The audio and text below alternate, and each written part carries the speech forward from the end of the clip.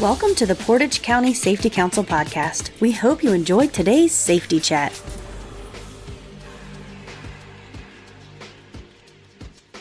Hi, it's Mike with the Portage County Safety Council. I'm here with Natalie from the Portage County Combined Health District. Welcome, Natalie. Why, thank you.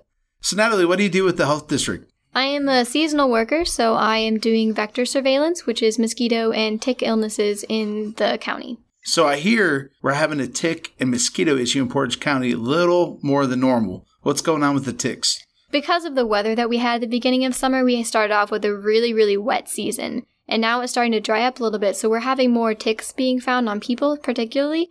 So when people are going out and playing in high grass areas and different places, they're getting bit and they're not noticing necessarily that they have a tick on them. And same thing with pets. They also like to feed off of pets too. So it's more than previous years, this summer in particular. They're attracted more to the dry weather then? A lot of it, especially with the mosquitoes, is because it was so wet, it was hindering them from reproducing, so their larvae weren't hatching and different things like that. Now that it's drying out, we're actually having them now reproduce and come up, and they're all coming in a bigger wave at once. What kind of ticks do we have here in Portage County? Are there ones that are less dangerous and more dangerous? Give me a tick 101 here. What are we dealing with? So we have three main ticks that are found in Ohio. They all carry different diseases that can be transmitted to people or to dogs. So the main tick that a lot of people know about is called the deer tick, or also known as the black leg tick. It's easily identifiable because it is black in its color and it's different than other ticks. We also have the Lone Star tick and then the American dog tick. So like I said, they all transmit different diseases through their bite. It's not a guarantee you're going to get a disease through a bite. It's more of it's a precaution for something to know about for the future. Okay, so how do we prevent getting them on us? What do we do? How do we avoid ticks?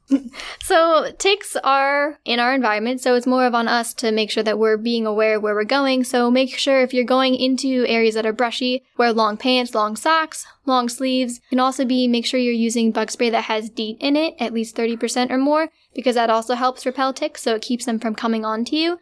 And with your lawn care, especially if you have pets, keep your grass cut and don't let things get too overgrown. You don't want to be having to go bushwhack outside to go walk your dog, but if the grass gets higher and there's more weeds, that is where the ticks are going to be waiting to attach onto a human or an animal. So what if I do get a tick? What do I do? How do I get that sucker off me? Well, one, don't panic. It's okay. So with a tick, you want to get a pair of tweezers that have a really good sharp edge on them so you can have a good grip.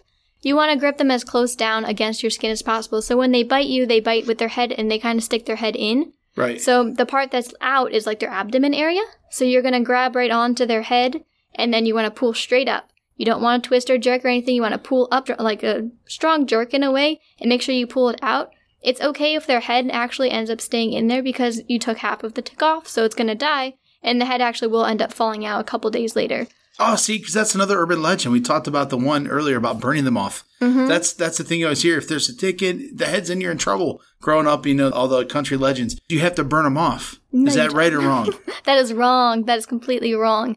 So when you are burning a tick off, say if you're using a lighter or a match on the end, so you're applying heat to like the rear end of the tick. So what other direction are they going to go? They're going to go directly farther into you. So they're going the opposite way that you want. So it's not effective. It's actually going to make it worse in the long run.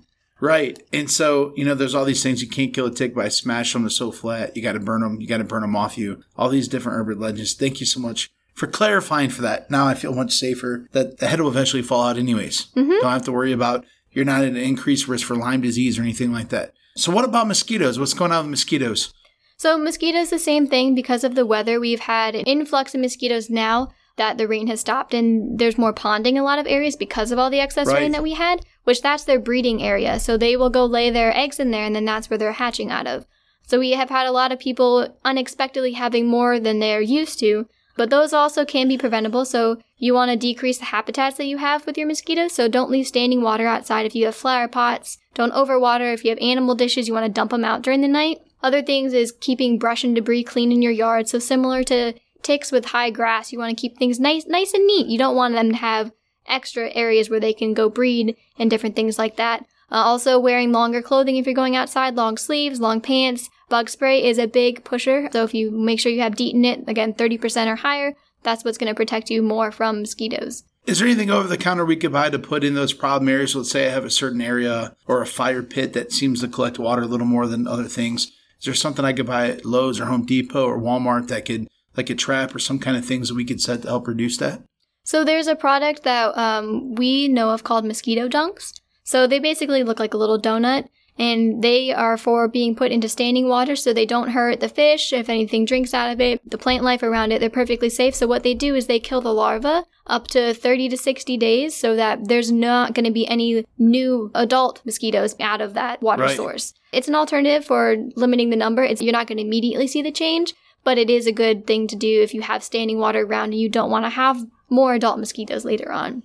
So what do you do if you get a mosquito bite? Don't itch it. Don't itch it. How do you stop that? So there are different itch creams that you can get to put on it, but that really stops it from itching. So anything to help prevent an itch. So also same thing with poison ivy itch cream and different things like that. They're all effective. Like a calamine or something like that? Yeah.